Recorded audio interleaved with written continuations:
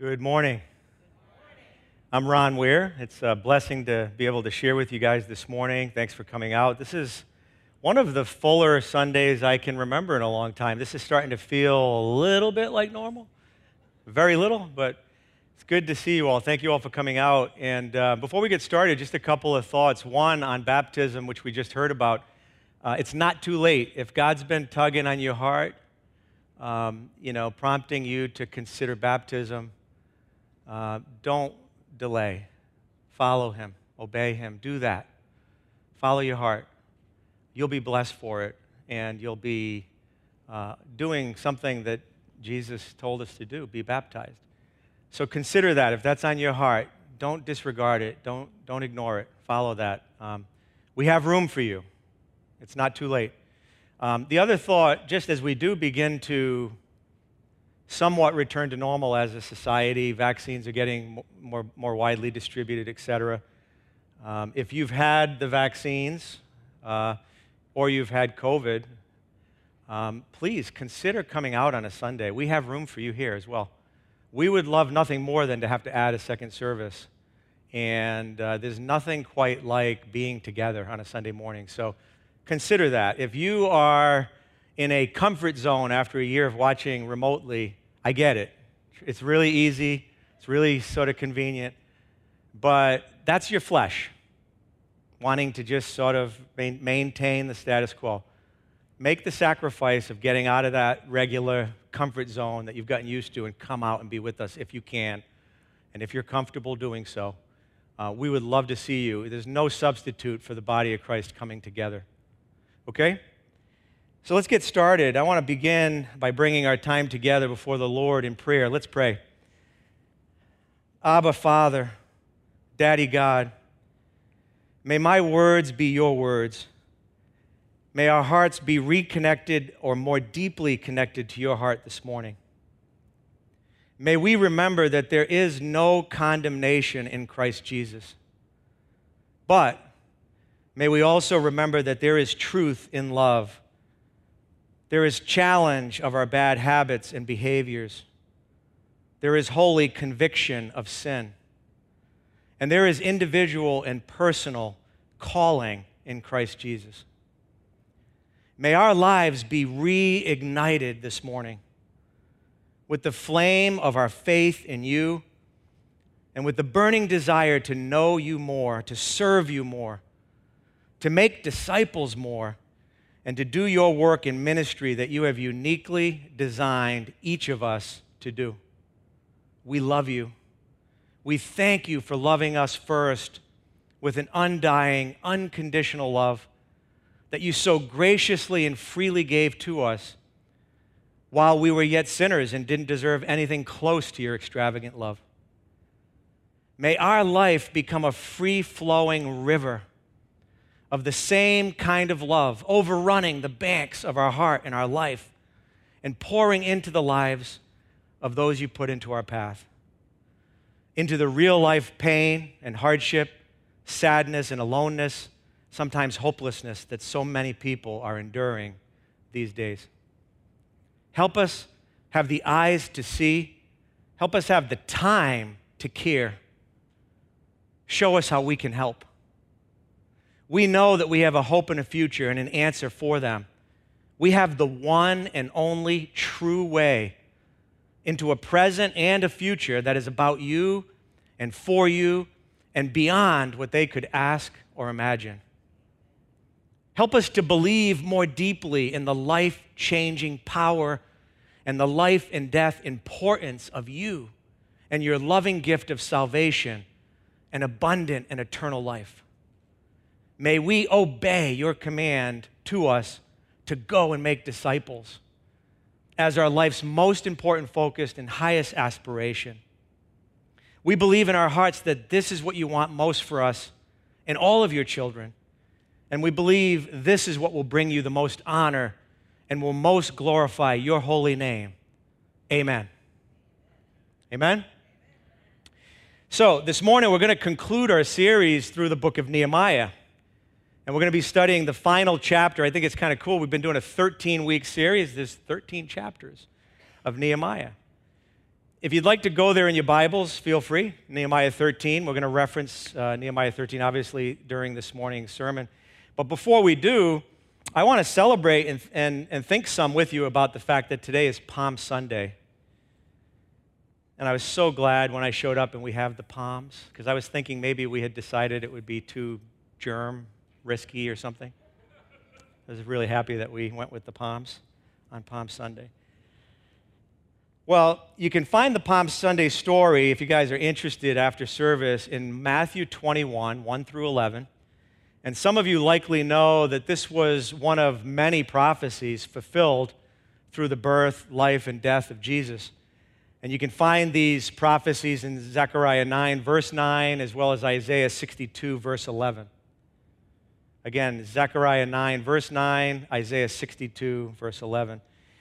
When Jesus rode into Jerusalem on a donkey that day, almost 2,000 years ago, the very same city of Jerusalem, I might add, that Nehemiah and the Israelites boldly and faithfully rebuilt the wall around, as Chris shared with us last week. But as Jesus rode into the city that day, can you imagine what it must have been like to be in the front row somewhere along his procession? Wow. Imagine seeing him. Imagine having him literally look into your eyes right there. Maybe say hi to you personally. What? Or to have him say something more like, "Thank you so much for coming out today." Or, "I feel so honored, Bill, that you came out to see me today."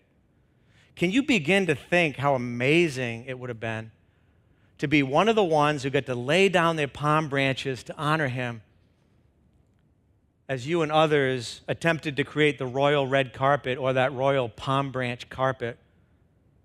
Just pause and consider what they must have felt and the fullness of the blessing they were able to experience in that moment. As we celebrate the special day of Palm Sunday and we prepare our hearts for Resurrection Sunday, and as we conclude our journey through the book of Nehemiah, I'd like us to consider what it must have been like. In addition to this, please think more, yes, here and now this morning, of course, but every day from today until he comes back. What was it like for those who were ready to receive him and his fullest blessing, to honor him, to acknowledge him, to experience him? And consider also, what was it like for the many, many others who were not ready? Who in all likelihood weren't even there, or maybe didn't even know he was near. This would have been true for Palm Sunday, would have been true the day of Jesus' birth, after his death and resurrection, the 40 days he reappeared to the apostles and others. There were lots of people who didn't even know. They weren't aware, they weren't there. They missed out, they weren't ready to receive him. And what will it be like on the day he returns for us? I personally, I don't know about you, but I would really love for each and every one of us here today in person and watching online to be ready for him. Do you agree? Do you also want to be ready? I want to be ready. I want us to be ready. You see, and this is something we've mentioned several times during our 13-week series on the book of Nehemiah, but Jesus is the better Nehemiah. And yet, despite being set in an Old Testament, pre-New Covenant era, we can learn so much from Nehemiah. And I hope you all have learned so much from Nehemiah about yourself. But we can learn about ourselves, our own walk with Jesus, our covenant relationship, which has kind of given new meaning, and I love how Greg built that out around the word covenant in our name. But it's a deeper understanding of what covenant means with him and with his church, about discernment and wisdom, about the importance of community, about our faithfulness and our obedience, about leadership, about the disciplines of the Spirit, and about our own readiness, again, and our preparedness for his return.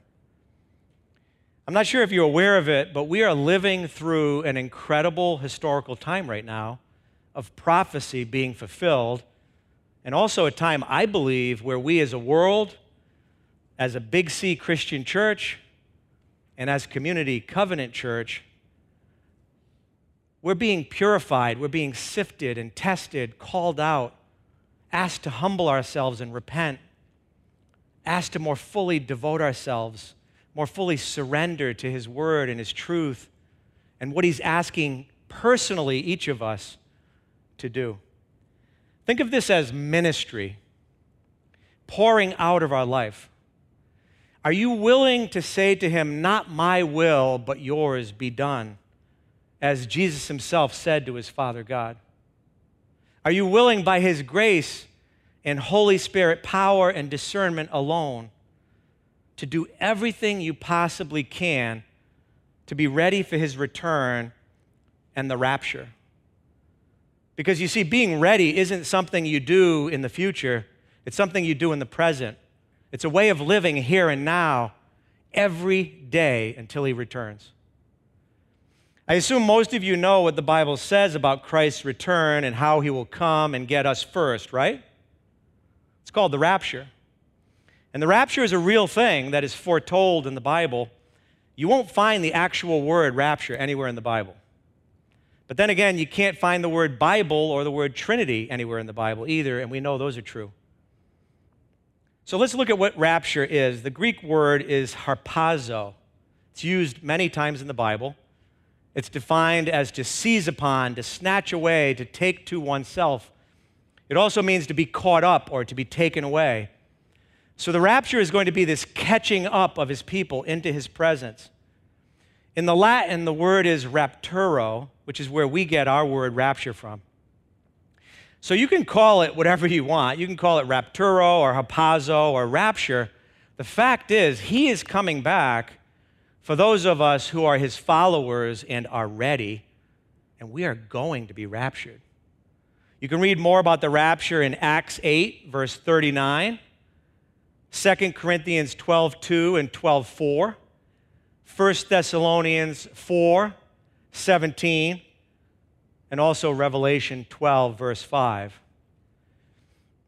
And in John 14, verses 2 and 3, Jesus Himself told His disciples, "In my Father's house are many rooms. If it were not so, would I have told you that I go to prepare a place for you? And if I go and prepare a place for you, I will come again and will take you to myself, that where I am, you may be also." Do you have a genuine desire of your heart to one day, maybe one day soon, who knows, have Him receive you in this way and hear Him say those inconceivable words of blessing, "Well done, my good and faithful servant. Well done, my good and faithful servant." Or would you rather take what may seem like the easier road and remain lukewarm in your zeal and passion to know Him and serve Him? Yes, sign me up. I want to be lukewarm in my zeal and passion to know Him and serve Him, and I know you all do too.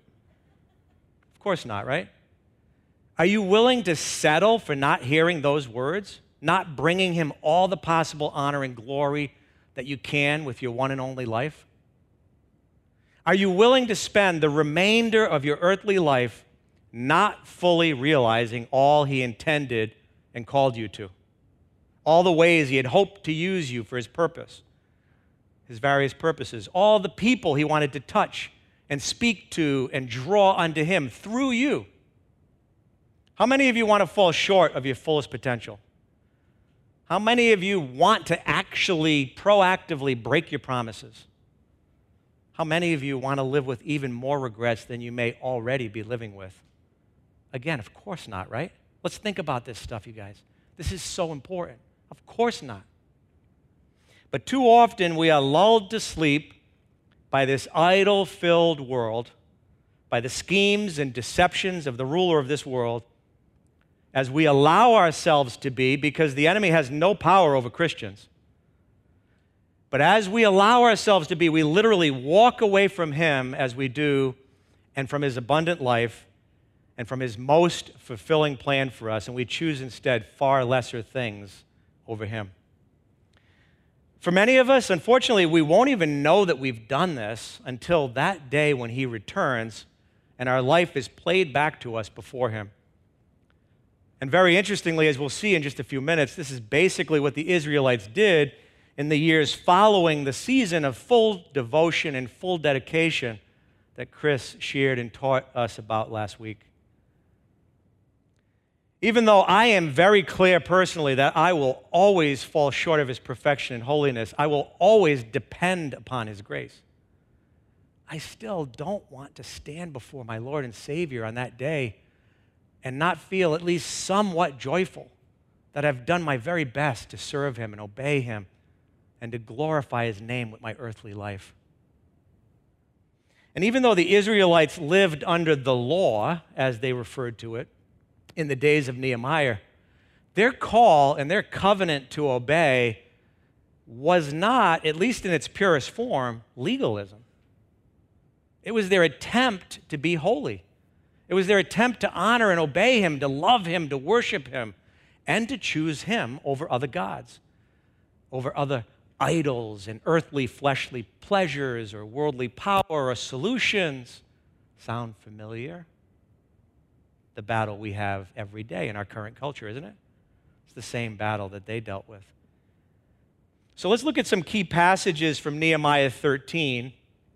Two main concepts that we learn in this chapter. First, true worship leads to the nation's obedience. True worship leads to the nation's obedience. And two, Nehemiah models for us effective godly leadership by his willingness and his courage in speaking truth in love into the wayward culture of Jerusalem that was badly needing reforms as a result. So, starting out in verses 1 through 3, and if you have not read chapter 13 of Nehemiah yet, please take the time to do so. And I would suggest sometime later today, find 15, 20 minutes to sit down and read it today while it's fresh coming out of the message. Give yourself that time and make that a priority. But keep in mind that Nehemiah has traveled back to his king, Artaxerxes, and while he's gone, the people lose their focus and they lose the singular worship, the God of their worship. They lose the focus of their worship. Most theologians agree that he would have been away from Jerusalem for about a decade, 10 to 12 years. So not a long time, really. But at the same time, it's not hard to imagine when we think about how quickly our own culture has declined in terms of the protection of human life or prayer in the public square or religious liberty, as I was just talking with my friend Nancy about. But more importantly, the increasing belief, particularly among young people these days, that church attendance and the body of Christ is not an important thing to be a part of, really. All of this has happened during our lifetimes in a relatively short period of time. Chapter 13 opens with the nation hearing the law, and in the hearing of the law, discovering that they have disobediently allowed Ammonites and Moabites into the assembly of God, as they called it. This meant to be regarded as one of the people of Israel and the people of God. It meant one could fully participate in the spiritual life of Israel. Now keep in mind, an Israelite was part of God's covenant by birth, but an Ammonite or a Moabite was not. They had to become a part of the covenant by choice, by joining with God's people and leaving the gods of their people. They had to choose, like we do, to reject those gods and instead embrace Yahweh. This command was a powerful message. It said to these Ammonites and Moabites, you were not a part of the people of God by birth. You must choose this and leave the thinking and the deeds of your anti-God culture. Truly join into the spiritual life of God's people. Unless you leave the one and join the other, you will never really be a part of this spiritual life. Come, join us. Powerful, right? It's important to keep in mind also that the Ammonites and the Moabites were singled out because of their devious schemes against Israel when Israel was called into the Promised Land at least 1,000 years before this. In Genesis 12, verse 3, God had told Abraham that he would bless him and those who bless him, and he would curse those who curse him. That was the Ammonites and Moabites, among others. But God turned the curse into a blessing, even though the prophet Balaam wanted to curse them, which also reminds us that God is able, more than able, to turn any curse into a blessing. After hearing God's commands and the law read from the book of Moses, the people of Israel obey. And they separate from what was referred to as the mixed multitude. Now, this term referred to those who wanted to associate with the people of Israel, but did not want to make a full commitment and embrace the covenant. Selfish, political, financial reasons, who knows what, are likely to have been part of their motivation. But these were people who were not in covenant with God and had openly and willingly chosen other lesser things over Him. The Israelites could have thought of 20 reasons why they didn't have to do what the Word of God plainly told them to do. Instead, they simply obeyed. This is something I want to repeat. They could have given many reasons why they weren't going to obey, just like we can. Too often, right? But instead, what did they do? They just obeyed. This is a challenge for all of us to heed and consider in our own lives and in our own present culture. Do we know what God commands us to do in His Word? We need to know the truth and follow the truth. Consider in your own private time, what is God saying to you through His Word, through prayer, through circumstances, and through other people? Caution on that one, though. Just be sure that these other people are mature followers of Jesus and not perhaps part of our own mixed multitude. You could say that in Christianity today, in some circles, due to biblical immaturity, spiritual immaturity, biblical illiteracy, we too often have this scenario of the blind leading the blind. So be sure who you're taking advice from. Just give you a caution on that. But He may be calling you to do something or to stop doing something. And if you're listening and seeking, you will hear Him. And then by His grace and the power of His Spirit, you will get to choose, just like the people of Israel did, to obey or to disobey, trust and follow Him or not. So the remainder of chapter 13, as you will see, lays out 4 types of societal reforms that Nehemiah implements to help the people find their way back to honoring their covenant. First off, in verses 4 through 9, you'll read about what we'll call temple reforms. And I think I might have left it off my list here.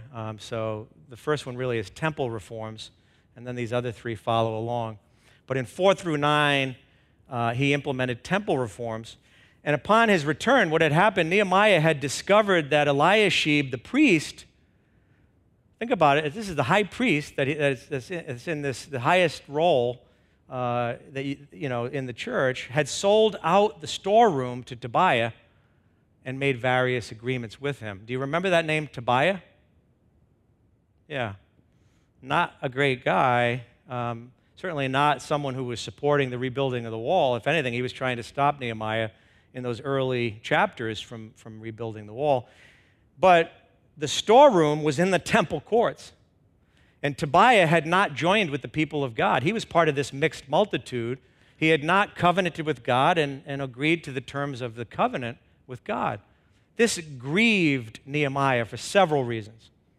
First of all, because the courts of the temple were occupied by a pagan and someone who had even opposed God's work, as I said, in the rebuilding of the wall. But secondly, it grieved him because it reflected so poorly on Eliashib, the high priest, and as such on the other priests and leaders like Nehemiah. And then lastly, it grieved him because it made Nehemiah question the lasting value of the spiritual revival that he had witnessed when he was last in Jerusalem. Nehemiah took very strong action in response to this.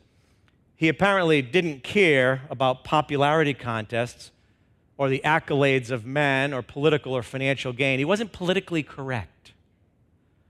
His values were aligned with God's, not man's. May we see his witness and his role model in our own lives and world today in speaking truth to power and speaking truth in love where we need to. Next, we see his financial reforms, and that should say verses 10 through 14, you guys. It's a mistake on my slide there, my apology. Nehemiah was most concerned in these verses with the lack of integrity related to the Levites. Their portion of the financial resources had not been properly given to them as they were supposed to have been. This lack of giving was a way in which the Israelites were forsaking the house of God, not trusting him fully, and instead demonstrating their greater value in other gods or really themselves, right? I trust we're all aware of what God calls us to with regard to our finances for his church and with regards to debt and generosity more generally. But let's all be humble to the temptations that we are all exposed to in this world. And these weren't any different, I suppose, for the Israelites. What a blessing it's been, and I know we've commented on this over the last several months, but what a blessing it's been this past year to see the faithfulness of our church. One specific way that we have seen this is the giving and generosity that many of you have chosen. I pray that we would all keep our eyes open wide to what God's word says, to the temptations of the enemy and of our flesh, and to the kind of grateful life that gives and supports his church the way that he instructs us to. The third type of reforms that we read about in verses 15 through 22 were referred to as priority reforms. And this mostly dealt with doing business on the Sabbath. Don't we see this all through the scriptures? They never got this point, and guess what? We still don't get it today. And what was happening was, this was a big part of what Nehemiah was addressing, is, they were doing business on the Sabbath. They weren't going to temple, and worse yet, they were doing business on the Sabbath instead. And while we're not under the law of the Sabbath in the same sense Israel was under the Old Covenant, we are certainly under the same obligation and debt of gratitude to Jesus for what he's done for us. To honor him more than making money, to honor him more than spending money on ourselves, yes? Whatever that looks like, it might not be a strict Sunday Sabbath, but we are in a debt of gratitude to him, and we should be able to make that choice over ourselves and over more money or more, whatever we have our trust in, instead of him. So to set aside devoted, uninterrupted Sabbath time with him, where we choose him as the most valuable thing in our lives, where we're humble to our need for the rest and restoration through that essential time of connecting and communicating with him and with his body and his church, right? So the final type of reform that Nehemiah implemented, we'll read about in verses 23 through 31. They were relationship reforms. Basically, Israelite men were marrying women of Ashdod, Ammon, and Moab.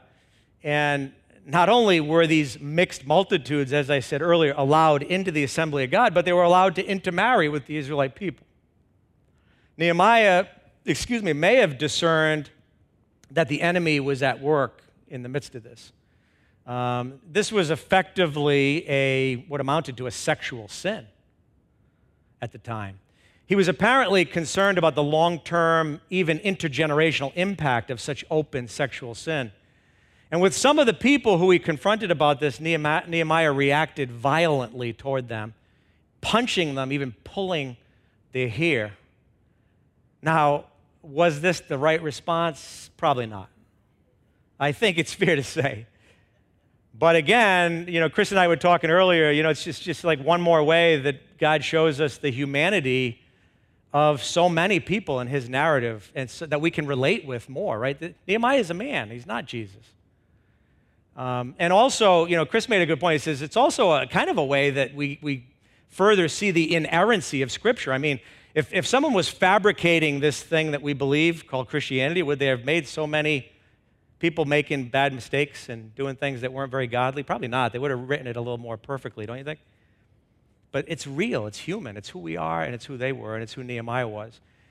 But some theologians assert that there was a possibility, because this was sexual sin, that there was a demon at work, Maybe he thought what he was doing was trying to drive out a demon or attacking a demon. I'm not really sure, but still, I think it's clear that this is not what seems like the most ideal godly behavior that we see at the very conclusion of this amazing story of Nehemiah. I almost kind of wonder to myself, no theologians on this, just Ron Weir, but I kind of wonder if through ending the book like this, with this less than godly behavior, this even violent treatment of others, again, maybe it's in part to make the point to us that just like King David, just like Solomon, just like Peter, just like Paul, so many others in the Christian narrative that did so much good but also had moments of bad, that Nehemiah and us too, only as we remain in him, only as we abide in him and stay connected as branches to the vine, are we capable of anything truly good and holy. Just humble yourself to that reality. Only as we stay connected to him, as we abide in him, only if he's our source do we have any chance of doing anything truly good or holy. Apart from him, we can do nothing. Just read and reflect on one of my favorite passages of Scripture, John 15, 1 through 5. Our one and only job that he tells us in this Scripture is what? It's not to bear fruit. People think it's to bear fruit. No, it's to remain connected to him, to abide in him. Jesus is the vine. God is the vine keeper. We are the branch. He will bear fruit through us, but only if we remain in him, connected to him. We too often, in our performance and comparison culture, think we have to produce, but we don't. We do, however, have to remain connected to the one and only true source of our life if we ever hope to allow him to bear fruit with it. Make sense? So, we are all, even the seemingly most holy and upright among us, nothing without him. And if we acknowledge this as truth, we must humbly cling to his grace, his word, his spirit, and his church. We must be one with him like he is one with his Father. We must commune with him, communicate with him, seeking him, asking him our most heartfelt questions, and to help us realize our heart's desire to give us wisdom, discernment, love, and grace for ourselves and for others. It's our only hope, and it's the way to true discipleship. Really, Nehemiah 13 is a chapter about discipleship. It's a chapter to how to become a disciple and how to obediently and faithfully be a disciple, and it's a chapter on how to go and make disciples, because that's really what Nehemiah was doing when he came back all over again, right? And this idea of discipleship, Pastor Greg shared a couple weeks ago. I thought that was great when he said his gift is free, but it also costs much. Remember when he said that? His gift is free, but it also costs much. So here's the question that we all have to ask. Are we willing to make the costly and fully devoted decisions of true disciples of Jesus Christ? Whatever that means in the future.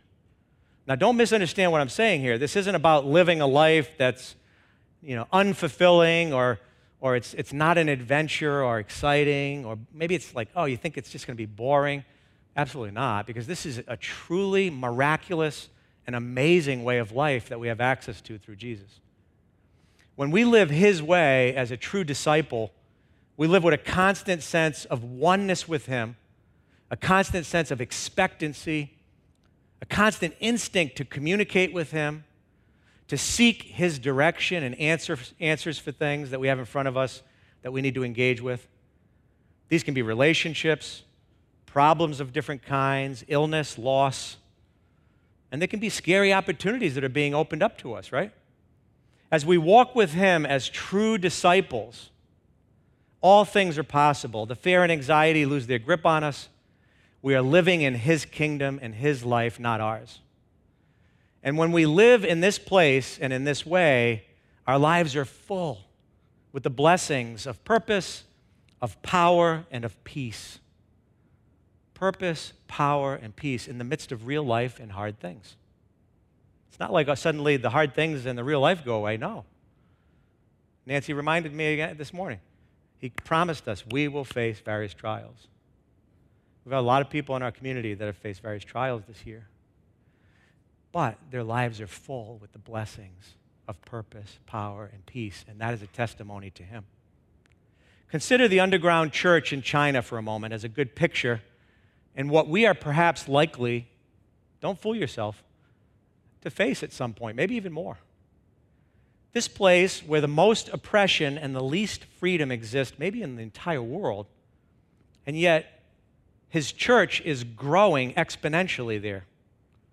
How? Why?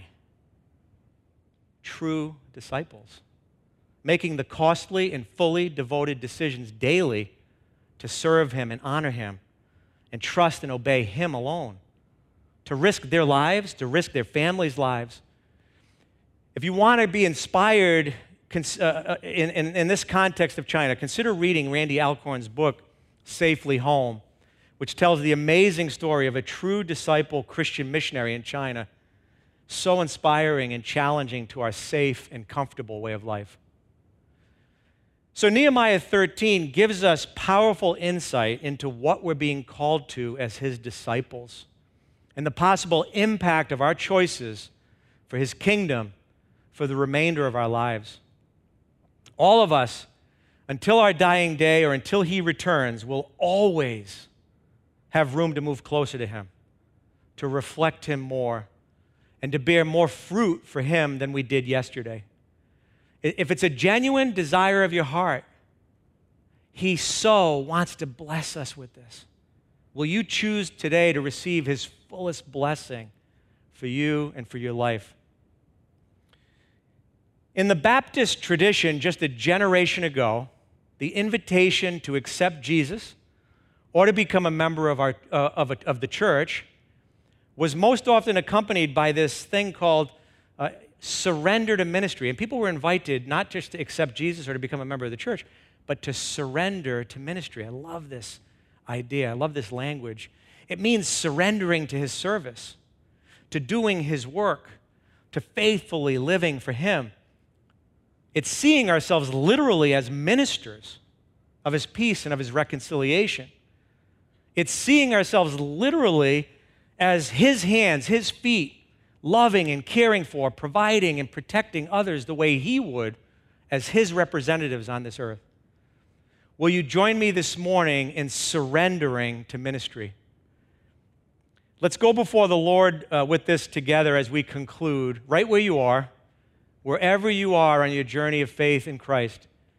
Even those of you at home, please join me if you're physically able to. On our knees, humbly before our most high Lord and Savior, Jesus Christ, our Abba Father, our Daddy God. Please consider joining me and repeat after me if you agree. Let's pray together as we close. For those of you who can't physically do this, please consider at least standing and joining with us. And again, if you agree, repeat after me.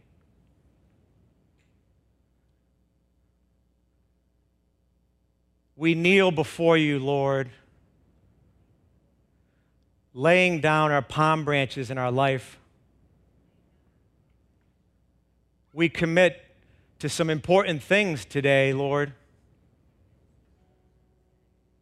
Please hear our prayer. We repent of the sin you've shown us. We will obey you in your word. We will devote our lives to you more fully. We will serve you and your church more fully. We will obey your word. We will study your word. We will walk in your Holy Spirit. And we will abide in you. If I remain in you, I will bear much fruit. Apart from you, I can do nothing. It is my deepest desire of my heart, Lord, to honor you and worship you and serve you with my whole heart and the balance of my life. with my unique gifts, my personal resources, and my relationships. Help me, dear Lord, by your grace and your Holy Spirit, and as a part of your beautiful bride and body, your church. Help me to more personally and powerfully discover that I am, we are your church for your glory forever and ever. Amen.